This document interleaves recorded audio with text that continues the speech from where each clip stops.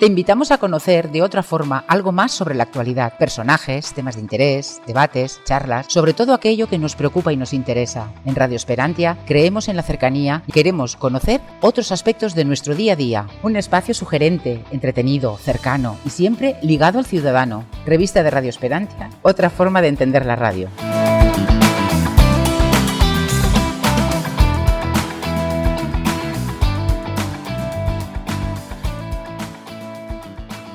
Hola, ¿qué tal? Muy buenas, bienvenidos a una nueva entrega de la revista de Radio Esperantia. Como siempre te comentamos al principio, es este rinconcito que tenemos en radioesperantia.com dedicado a la cultura.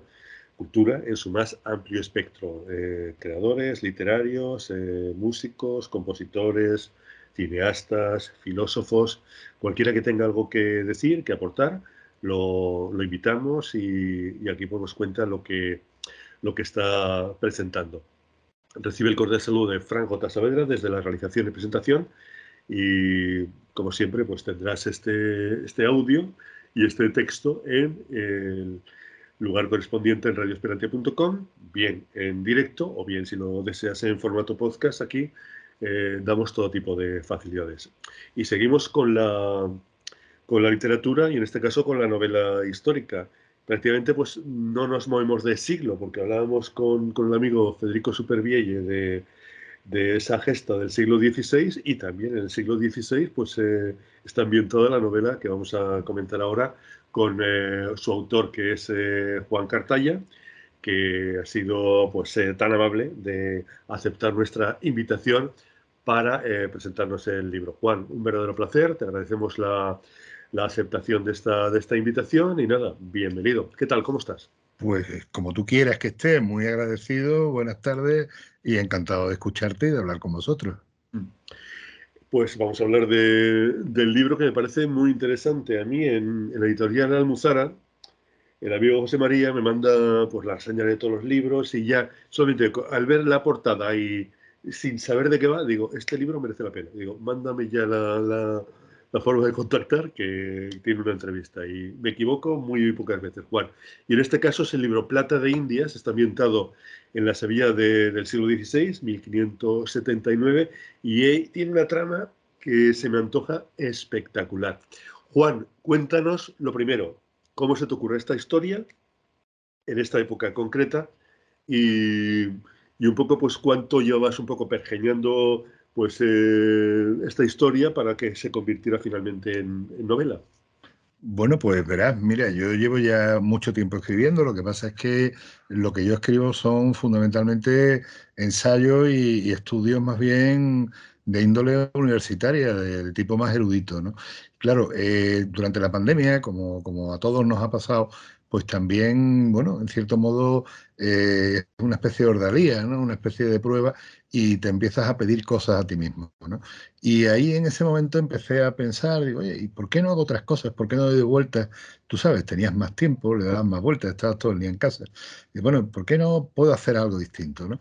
Y claro, cuando me puse a pensar, digo, bueno, sí, algo distinto, pero ¿yo de qué sé? Esa es la pregunta del millón, ¿no? ¿Yo de qué puedo escribir yo con cierta solvencia? Es decir, de forma que cuando yo escriba, pues bueno, la gente se lo crea, ¿no? Entonces, verá, yo mis estudios, digamos, profesionales, podríamos decir así, pues están basados realmente en lo que es la Europa del siglo XVI y XVII, y evidentemente, pues también, claro, Sevilla, que es la ciudad donde vivo, ¿no? Entonces, claro, Sevilla en esa época es una ciudad mundo, ¿no? Entonces, una de las ciudades más importantes de Europa, una de las más ricas. Y entonces dándole vuelta, digo, oye, vamos a hacer algo que pueda ser curioso, entretenido y a la vez didáctico. Es decir, que la gente pueda aprender cómo era la ciudad y cómo era el mundo de esa época, pero que también se pueda entretener, se pueda divertir y a lo mejor incluso le pueda enganchar. De hecho, esta novela que tú mencionas, Plata de Indias, pues es la segunda de lo que esperamos sea una serie que está basada, pues digamos, en los trabajos, penalidades, esfuerzos, investigaciones de dos personajes que bueno, que en ese sentido no soy muy original, porque son pues el equivalente a dos detectives del siglo XVI, son dos pesquisidores, no soy el primero que ha tenido esta idea, evidentemente, ¿no? pero bueno, me parecía interesante porque no había ninguno de estos personajes, podríamos decir que estuvieran a lo mejor ambientados en la Sevilla concreta de esos años, ¿no? Que son los años más interesantes de la ciudad. Y entonces, bueno, pues lo que hice fue en su momento una primera, que se llamaba El Rey morirá en Sevilla, que salió hace no mucho y que ha funcionado muy bien, según me dice la editorial, Mm. y en donde los dos personajes principales, que son el licenciado Francisco Pacheco, que es un canónigo de la catedral, que es un personaje histórico, que concretamente el tío del suegro del pintor Velázquez, y luego Fernando de Medina, que es un miembro del Cabildo Municipal, un 24, es decir, un concejal de la época, pues van a participar en una serie de investigaciones, conjuras, complicaciones, conflictos, bueno, que van a tener pues, un relato continuado en una serie, esa es la intención. Y una pregunta que también le hice a Federico, fíjate, no se me había ocurrido, con todos los escritores que han pasado por aquí, que escriben novela histórica, pues mira, el otro día se me ocurrió hacerle esta pregunta. Si escribes una novela, digamos, convencional, que no tiene nada que ver con la historia, no es una novela histórica, no tienes que pues tener en cuenta una serie de elementos, de factores, que sí que no voy a decir encasillan, pero bueno, que te obligan a seguir más o menos un camino. O Te sea que, condicionan, ¿cómo te dices? condicionan. Te condiciona exactamente, pero, por ejemplo, a la hora de dibujar la Sevilla del siglo XVI, pues no te puedes pasar con fecha de personajes, y en este caso, pues los personajes de los que hablas, pues tienen que ceñirse un poco a la realidad histórica. Entonces, esto no te ha, como tú decías, no te condiciona excesivamente a la hora de escribir un relato, o lo llevas bien, Juan. Mira, yo te voy a decir lo que me dijo una amiga una vez que presenté un libro hace ya, ahora ya un par de años, era la biografía de un historiador sevillano del siglo XVII, de don Diego Ortiz de Zúñiga. Y cuando presenté este libro, un libro que me editó la universidad, pues me decía, dice, pero Juan, es que parece que tú te mueves mejor en la Sevilla de esa época que en la Sevilla actual. Y claro, y esa fue una de las cosas que me vino a la cabeza cuando empecé a escribir esto. Digo, es que yo realmente esa época creo que la conozco bastante bien. Ahora, es cierto lo que tú dices, que es muy complicado. O sea, hay una labor de investigación tremenda. De hecho, además, el libro, tanto el primero como el segundo, como el tercero que vendrá, como el cuarto que estoy escribiendo, pues tiene siempre le añado al final un capítulo que es una explicación de todo lo que el lector ha leído. Es decir, qué hay de cierto, qué hay de verosímil, qué hay de probable y luego por qué las cosas son así. ¿Eh? Entonces, claro, yo lo que no quiero es engañar a nadie. Claro, y también lo que quiero es procurar que el lector pueda leer algo que tenga la mayor veracidad posible. Por ejemplo, uno de los personajes que aparece en esta novela es Catalina de Medici, reina de Francia. Bueno, pues en las fechas en las que transcurre la novela, ¿dónde está Catalina de Medici? Y de a mí se me ocurrió inicialmente, digo, bueno, Catalina de Medici, hombre, verás, reina de Francia, estará en el Louvre. No, no estaba en el Louvre, estaba en un territorio bueno, que es el Lauragais, en Francia, y estaba pacificando a los protestantes en ese momento. Y claro, pues yo me he tenido que meter en la Biblioteca Nacional de Francia, he tenido que buscar el itinerario de la reina, he tenido que buscar la correspondencia de la reina en francés antiguo, francés del siglo XVI, porque tenía que procurar también imitar el estilo en algunas cartas que aparecen en la obra, y así todo. Es decir, me he tenido que leer el itinerario de la corte de Isabel I de Inglaterra, porque, bueno, ¿dónde está esta señora en tal fecha? No está en Londres, está en Greenwich, y eso hay que reflejarlo también en el libro correctamente, ¿no? Y los cargos y los puestos, y quién estaba en la corte y quién no estaba, porque la novela, la segunda, la primera transcurre más en Sevilla, pero la segunda transcurre en toda Europa, es decir, transcurre en Sevilla, pero transcurre, bueno, en Londres, en París, en Lisboa, en Madrid, es decir, es una novela casi coral geográficamente hablando. Y te costó mucho, aunque ya me has dicho que esto fue una parte de una serie. El primero supongo que te costaría un poquito más, pero con este segundo ya tenías claro desde el principio cómo iba a ser, digamos, las tramas que ibas a contar. y ahí pues enlazo con la pregunta que le hago a todos los escritores. ¿Tú habitualmente te creas el andamiaje, el esqueleto de la novela antes de escribir o vas improvisando? Yo hago un híbrido, si te soy sincero, hago un híbrido. Es decir, yo tengo una idea, ¿vale? Tengo una idea que normalmente suelo también vincular a una fecha concreta, es decir, a ver, esta fecha, ¿qué sucede? Por ejemplo, la siguiente novela va a transcurrir un año antes de la salida de la Armada Invencible hacia Inglaterra.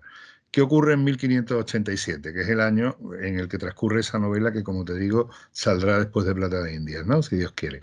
Pues bueno, ocurren una serie de cosas, esta. Y claro, en general es muy difícil no relacionarlas entre sí. Luego también a veces ocurre que a medida que te vas metiendo, que vas investigando, aparecen pues cosas nuevas, detalles nuevos, que tú a lo mejor inicialmente no pensabas incorporar, pero que lo vas añadiendo. Es decir, yo creo que encorsetarte con una estructura definida y concreta desde el primer momento también limita mucho la creatividad. Sin embargo, si tú tienes un armazón y luego a partir de ahí ese armazón, oye, lo vas llenando, lo vas completando y poco a poco pues lo vas construyendo, incluso a lo mejor pues bueno, con elementos que tú no contabas con ellos o no pensabas utilizar, pues eso también es muy constructivo y también es positivo y te permite ejercitar tu creatividad, ¿no? Exactamente. De todo lo que has investigado, aparte de tu oficio como historiador, de lo que has investigado aparte para recrear estas novelas, ¿hay algo que te haya sorprendido especialmente que decía, joder, pues esto no me lo imaginaba que hubiera ocurrido? Pues bueno, verás, los hechos históricos en general son los que son y habitualmente, pues bueno, son conocidos, ¿no? Yo te voy simplemente a mencionar uno que aunque es conocido, pues es llamativo, ¿no? Uno de los acontecimientos que se narran en esta novela es cuando se trae de Flandes el cuerpo de don Juan de Austria. Don Juan de Austria muere en Namur, en Flandes, y es enterrado en la Catedral de Namur. Pero Felipe II decide, meses más tarde, ya pues a primeros del año 1579, pues decide traer el cadáver a España, ¿no? Y enterrarlo en el Escorial, porque él había pedido ser enterrado con su padre, con el emperador Carlos. Y entonces, bueno, pues la cosa es que lo habían embalsamado, lo sacan de la tumba, lo cortan en tres trozos, lo meten en bolsas, lo meten en un arcón y cruzan Francia casi en secreto, pues desde Flandes hasta Nantes, llegan a Nantes, en Nantes cogen un barco y a partir de ahí llegan a Santander y se recorren toda la meseta castellana hasta un convento que ya no existe, que era Santa María de Parraces. Allí vuelven de nuevo a colocar y a montar el cadáver en una urna que además es visible y a partir de ahí ya hacen una especie de paseo triunfal por todo el itinerario que queda desde Parraces en Segovia hasta San Lorenzo el Real del Escorial. O sea, es una cosa sorprendente, ¿no? El fraccionamiento en trozos de don Juan de Austria. ¿Qué te iba a decir, Juan? ¿Tú cómo convives con el mundo de la piratería? Porque Internet ya sabes que si te das a conocer demasiado, pues cabe la posibilidad de que te cojan el conocimiento que aportas y te lo empiecen a piratear. Y de hecho, sacar un libro y ya, pues prácticamente a los 10 días ya está por ahí para que se pueda ver sin comprarlos. Sí, sí, Algo que es malo, pero es bueno, porque claro, tienes que, una cosa que se convive o no se convive, y hay gente que lo lleva mejor y que lo lleva peor. ¿Tú qué experiencia has tenido y cómo vives pues esta verá, relación de amor y odio con Internet, con piratería, etcétera, etcétera? hombre, yo creo que nuestra vida sin Internet no sería la misma. En ese sentido, hay que valorar y pensar lo bueno y lo malo que tiene. Yo creo que tiene mucho, mucho bueno. Verás, mira, yo vengo del mundo académico. Para mí el tema literario pues un tema relativamente reciente. Ya te digo que los libros que yo he escrito han sido siempre libros académicos que sí, que pueden darte a lo mejor, oye, cierto prestigio en determinados ámbitos, pero no tienen una gran difusión. Ahora, en el mundo de la novela es cuando yo estoy viendo realmente, oye, que hay gente que lee libros y que realmente se venden libros, ¿no? Es llamativo. Claro, ¿qué ocurre? Hombre, pues verás, yo por ejemplo en internet tengo una página que forma parte de una plataforma que se llama Academia. ahí hay muchísimos trabajos académicos. Yo tengo ahí subidas desde mi tesis doctoral hasta el último artículo que he escrito, por ejemplo, ¿no? Y eso está a libre disposición de cualquier persona que quiera acceder a ello y que pueda utilizarlo. Hombre, y yo espero, evidentemente, que citándome, ¿no? Por ahora no he tenido la experiencia que me dice del pirateo de libros, quizás pues porque, bueno, pues como te digo, estoy empezando. Hombre, el día en que lo tenga, pues me imagino que me hará poca gracia, pero también entiendo que hay que tomarlo desde dos puntos de vista. Uno, que bueno, que a lo mejor te hace poca gracia, y dos, oye, que ya te has convertido en una persona que a lo mejor la gente le lee, y entonces como la gente le lee, la gente también le piratea. No es agradable quizás, pero también es cierto bueno, si llegas a un nivel de conocimiento por parte del público que justifique ese pirateo, pues en cierto modo están dándote un espaldarazo, ¿no? Exactamente. Están un poco pues garantizándote que bueno, que tienes buenas ventas, porque si ya eres un autor al que piratean, pues supone que le interesa a la gente. ¿Tienes algún espacio, algún entorno especial a la hora de escribir o te da igual un sitio que otro? Pues mira, verás, yo escribo donde puedo. A ver, yo en mi casa tengo un despacho, que gracias a Dios, cuando hicimos la obra en casa, lo primero que yo pedí es que por favor pudiera tener un despacho. Tengo un despacho en donde me puedo aislar, rodeado de libros. Es un sitio que además mis amigos miran con envidia cada vez que vienen a mi casa y por eso cada vez les invito menos. Y en cualquier caso, lo que sí es cierto es que a mí no me cuesta escribir en otros lugares aparte del despacho. Es decir, yo no soy un tío raro que tengo que ponerme tal camisa para escribir, tengo que sentarme en tal silla o tengo que escribir de tal hora a tal hora. Produzco mejor por la mañana, eso sí es cierto, las noches son para dormir. Y luego lo que sí es cierto, que por ejemplo en verano, pues también escribo en mi casa de vacaciones y escribo pues muchas veces en la terraza, que tengo una vista preciosa y allí me pongo con el portátil y me pongo con todos mis libros de consulta y con todas las referencias y mira, si te soy sincero, produzco igual o mejor. Exactamente. ¿Y te pones música o sin música? Yo soy muy de música clásica y sobre todo música, es que soy muy especialito. Música antigua, música del 16, del 17, con lo cual, bueno, pues encima resulta que me está ambientando en el ámbito vamos, sobre el que escribo. Y de hecho, bueno, en las novelas que tengo, pues suelo hacer algunas referencias musicales porque además la música era una realidad continuada en aquella época también. ¿Eh? Exactamente.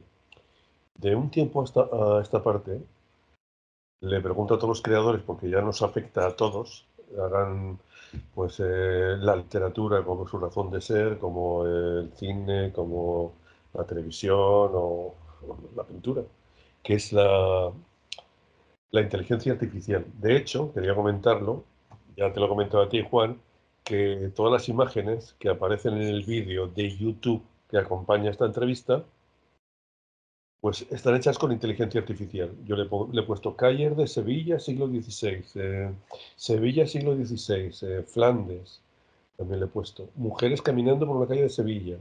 Eh, ¿Qué más le he puesto? Soldados de los tercios. Y ahí lo verás, pero que yo no he escrito nada más. He cogido, las he copiado y ahí están, una detrás de otra, tal como me las ha dado. Y no está nada mal.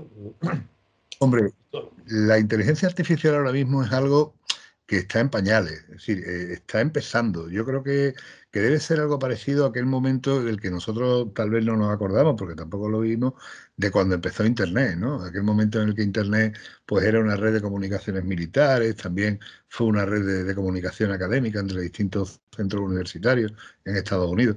Bueno, pues en realidad hoy en día la inteligencia artificial, por ejemplo, para lo que tú dices de las imágenes, de los vídeos y tal, yo he visto verdaderas maravillas y he visto verdaderos disparates. O sea, yo de vez en cuando me meto en Bing, que tiene un creador de imágenes bastante, digamos, potente. Hay cosas que por defecto no te hace y que se niega a hacerte, y luego hay cosas que te hace y bueno, ves cada disparate, galeón español del siglo XVI, y bueno, y te encuentras ahí una especie de Titanic que en la vida hubiera sido así un galeón español del siglo XVI. O te encuentras, bueno, el otro día veía una red social, no sé quién, que subía las termas de Caracalla diseñadas por inteligencia artificial. Y aquello era una mezcla de los palacios de Dresde con los de San Petersburgo, con las propias termas y con el Coliseo. Aquello era una barbaridad. Hombre, es cierto que es muy evocador, que es muy bonito, que es muy potente, son imágenes potentes. A mí me preocupa más, si te soy sincero, la fiabilidad de la inteligencia artificial. Te cuento una anécdota muy sencilla, porque tampoco quiero darte mucho la prisa. Escribiendo la tercera novela, me surgió una duda, y era una duda además concretísima que no conseguí encontrar en ninguna parte. Y era que dónde estaba la embajada española en el París de 1587, porque hay un personaje que es un embajador español, que es don Bernardino de Mendoza, que es un personaje muy interesante, un jefe de espías y tal, y yo quería situarlo en donde él estaba, ¿no?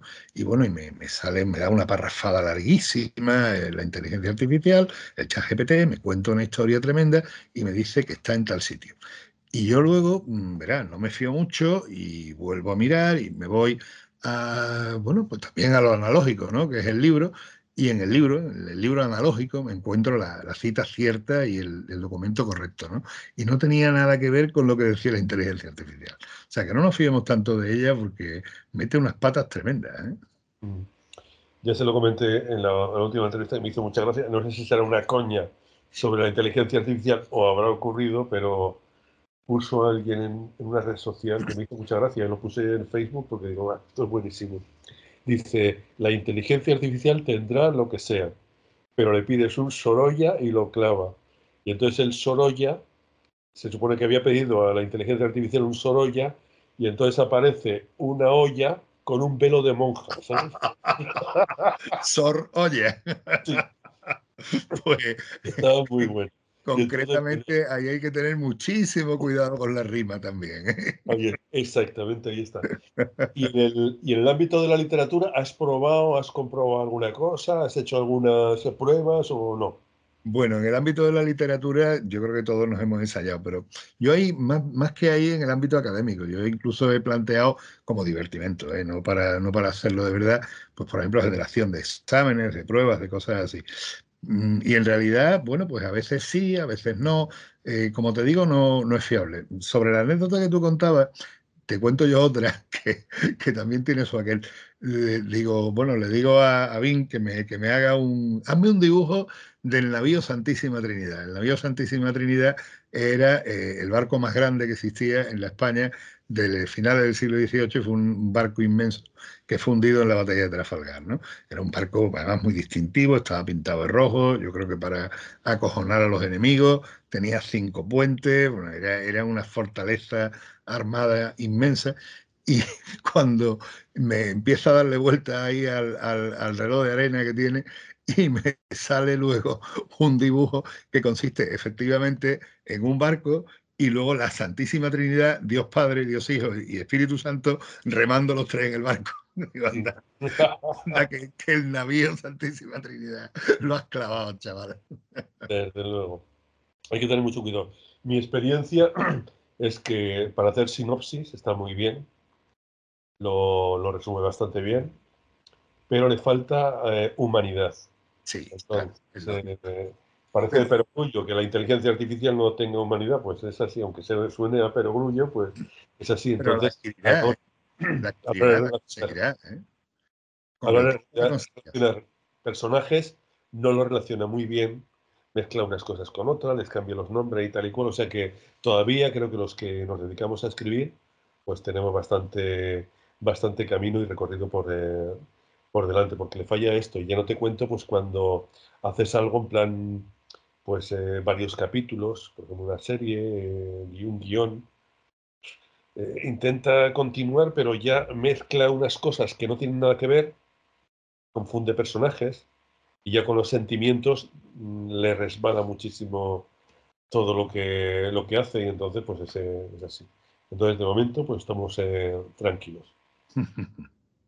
La verdad es que sí.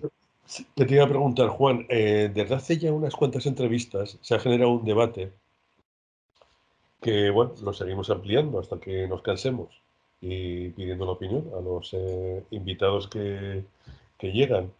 y es si escribe igual, con la misma intensidad, de la misma forma, una persona que depende de la literatura para vivir o para complementar sus ingresos, o el que ya tiene los garbanzos, digamos, asegurados. ¿Tú por qué te inclinas o cuál es tu opinión? Hombre, verás, yo creo que vivir de la literatura debe vivir poca gente, porque para tener los garbanzos asegurados con la literatura tienes que escribir mucho, tienes que haber escrito mucho y tienes que tener detrás oye, pues un respaldo importante. Eso no lo tiene todo el mundo. Yo escribo como un complemento, ¿verdad? Yo no sé si en el futuro, Dios quiera, ¿no? A lo mejor me dedico solo a escribir y fíjate qué bien, y yo qué sé, y salgo en las premieres de cine y todas esas cosas. Tengo mis dudas sobre ese asunto. Pero por otro lado, a mí me parece que, hombre, evidentemente no escribe todo el mundo de la misma manera. Yo tengo la suerte de no depender de escribir para vivir, con lo cual puedo escribir con mucha tranquilidad, sin prisa, haciéndolo con mucho perfeccionismo, que creo que lo tengo, aunque esté feo decirlo. Hay un personaje que tú conocerás, que es de la novela esta de Knut Hamsun, Hambre, Sí. que parece este periodista freelance, ¿no? Que el hombre, el pobre, está ahí buscándose las papas. ¿Por qué? Porque es que necesita escribir noticias para comer, porque es que si no, el hombre es que no come, ¿no? El hombre porque su vida es eso, ¿no? Yo, gracias a Dios, puedo decirte hombre, pues mira, a lo mejor no te puedo decir que coma caviar todos los días, pero bueno, por lo menos, mira, vamos tirando, mantenemos a la familia, salimos adelante con nuestro honrado trabajo y luego a partir de ahí, pues los complementos que vengan y que sobre todo que Hacienda te deje en cuanto a las otras cosas que tú puedas ir haciendo, pues bienvenidos sean. Pero eso son complementos. Otra pregunta que tenía aquí apuntada. ¿Has tenido problemas? Esta ya es la segunda novela, pero para la primera tuviste problemas para encontrar editorial. Ya Pues, conocemos los amigos de la editorial Almuzara, que se portan de maravilla, pero ¿acudiste a ellos como primera opción? ¿Te dieron el toque ellos? ¿Cómo fue el tema? ¿O tuviste muchos problemas? Pues mira, yo tengo que decirte que quizás en mi caso he sido un absoluto privilegiado porque en este sentido yo nunca he sabido lo que es un problema, ¿verdad? A mí Almuzara me contactó, de hecho, para otra cosa, un libro bueno, que esperamos que salga dentro de no mucho. Es un libro, digamos, diferente, no tiene nada que ver, no es una novela, ¿no? Y entonces ellos me contactaron, quedamos, firmamos un contrato para ese libro en concreto. Y mientras tanto, bueno, pues la editora, que es Rosa García Perea, que es una persona extraordinaria, pues bueno, pues estuvimos hablando, oye, pues nos tratamos. Y ese verano, pues yo, bueno, tenía algo hecho, empecé a darle vueltas, seguí dándole vueltas, continué elaborándolo, y llegó un momento en que la cosa estaba ya terminada y me he encontrado en las manos con una novela que es la primera de esta serie, ¿no? Y entonces, pues, le escribí, oye, mira, Rosa, que a mí se me ha ocurrido esto. E inicialmente ella fue muy honrada. Dice, mira, Juan, de estas cosas nosotros recibimos montones y tal. ¿Tú estás seguro de lo que tú crees que realmente? Digo, mira, yo te lo voy a mandar, tú te lo lees. Si te parece correcto, tú me dices, y tú me dices lo que sea. Es decir, oye, mira, que está bien, oye, mira, que esto no te lo podemos publicar, oye, mira, que esto. Pues mira, a los 2 días me respondió, se lo había leído y lo había propuesto a consejo para publicación. O sea que una suerte. Y ya con la segunda ya, Sí, sí, mira, la segunda igual. O sea, ya estaba la primera. Bueno, de hecho, fíjate, la cosa es curiosa. La primera salió en mayo de 2023 y la segunda ha salido en febrero de 2024. Es decir, estamos hablando de meses, ni siquiera estamos hablando de un año. sí, sí, sí. ¿Y qué te iba a decir? ¿Tienes una relación más o menos fluida por las redes sociales con los lectores? O... Fíjate, esto es algo muy bueno que tenemos los autores del siglo XX-XXI, que no tenían ni Cervantes, ni Pérez Galdós, ni Lope de Vega, que no, como no tenían internet, pues mira, se lo perdieron. No podían interactuar con sus lectores de la forma que interactuamos nosotros, interactuando de otra forma. Pero no sé qué experiencia has tenido con lectores que se han leído el libro, luego te han contactado, te han mandado algo y tal. Cuéntanos alguna Yo experiencia, me, alguna anécdota. yo me voy a poner cursi y te voy a decir la palabra feedback, ¿vale? Sí, Que es un poquito cursi. Pero sí, bueno, yo la verdad que el que he tenido ha sido bueno, ¿verdad? no solo ya a través de internet, también incluso presencialmente, ¿no? En clubes de lectura y cosas así, de gente que tú no conoces de nada, que te lee y que de pronto, oye, pues el otro día me decía un señor, dice, las 50 primeras páginas de su primera novela deberían de ser un manual universitario para conocer cómo se vivía en la Sevilla del siglo XVI. Y deberían ser de lectura obligatoria para los alumnos de historia de la Universidad de Sevilla. Yo me quedé, digo, bueno, pues mire usted, si usted además encima me dijera que tengo un flequillo rizado, no sé qué me gustaría más, porque vamos, me quedé levitando. Digo, caray, que vaya piropazo me ha soltado este señor. Y la verdad que la retroalimentación que tengo de redes sociales en general es muy buena. De hecho, hoy en día las redes sociales, como tú bien dices, sirven para todo. Te sirven para convocar una presentación de un libro y te sirven también pues para ver, por ejemplo, pues oye, que en Amazon han subido una crítica favorable o una valoración favorable, o en la Casa del Libro pues también igual, o un señor que es un crítico literario pues ha escrito en su blog o en su página y ha hecho una crítica también que está bien, o por ejemplo pues en un diario, un periódico, que también me ha pasado, pues han escrito una reseña y una reseña buena, ¿no? Yo por ahora, francamente, no he tenido ninguna experiencia negativa. Te hablo de la primera novela porque es que la segunda lleva en la calle prácticamente una semana, no lleva mucho Sí, más. sí, ahí está. Y aparte de la saga esta de Sevilla del siglo XVI, ¿tienes en mente algo que no tenga nada que ver con la novela histórica o si tiene que ver en otra época? Pues mira, verás, por ahora no, porque en realidad yo creo que esto es un filón que todavía le queda mucho jugo. Y bueno, y además cada día se te ocurren tramas nuevas, ¿no? Ya te digo que ahora mismo estoy comenzando a escribir la cuarta y es un tema podríamos llamar relativo empoderamiento femenino en la Sevilla del 16, ¿no? Un tema de Sí. profetisas y todo lo demás que pulularon como moscas en los últimos años del reinado de Felipe II. Y entonces, mira, me estoy divirtiendo tanto y me está gustando tanto y le estoy dando tanto juego y estoy también aprendiendo tanto que en realidad tampoco estoy preocupado por buscar otra cosa. Los personajes me caen muy bien, son muy simpáticos. A lo mejor un día los odio, como le pasó a Conan Doyle con Sherlock Holmes, ¿no? Sí, sí. Pero por ahora me resultan muy divertidos, me resultan una gente muy humana, a la gente les divierte, les gusta, les caen bien, ¿no? Es decir, Pacheco es un señor que come mucho, que le gusta comer, que es un tío muy sano, muy sensato, ¿no? Y entonces, bueno, pues por ahora ahí ando. Y no tengo, como te digo, otras ideas por ahora en ese sentido.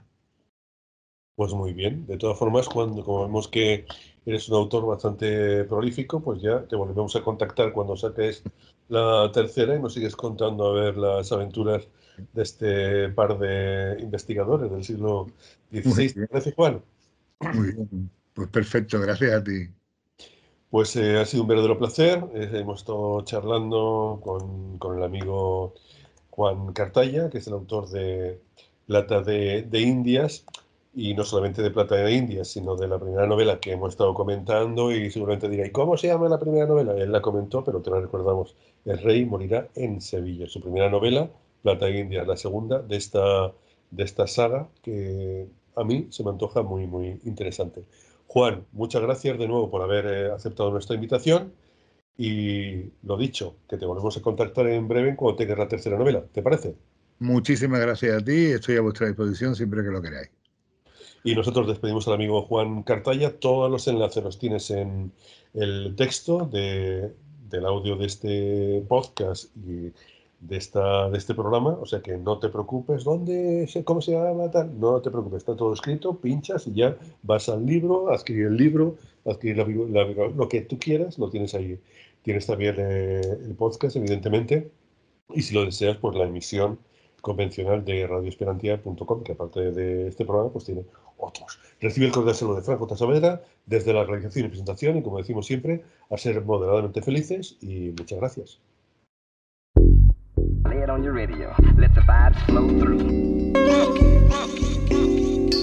Radioesperantia.com, otra forma de escuchar la radio.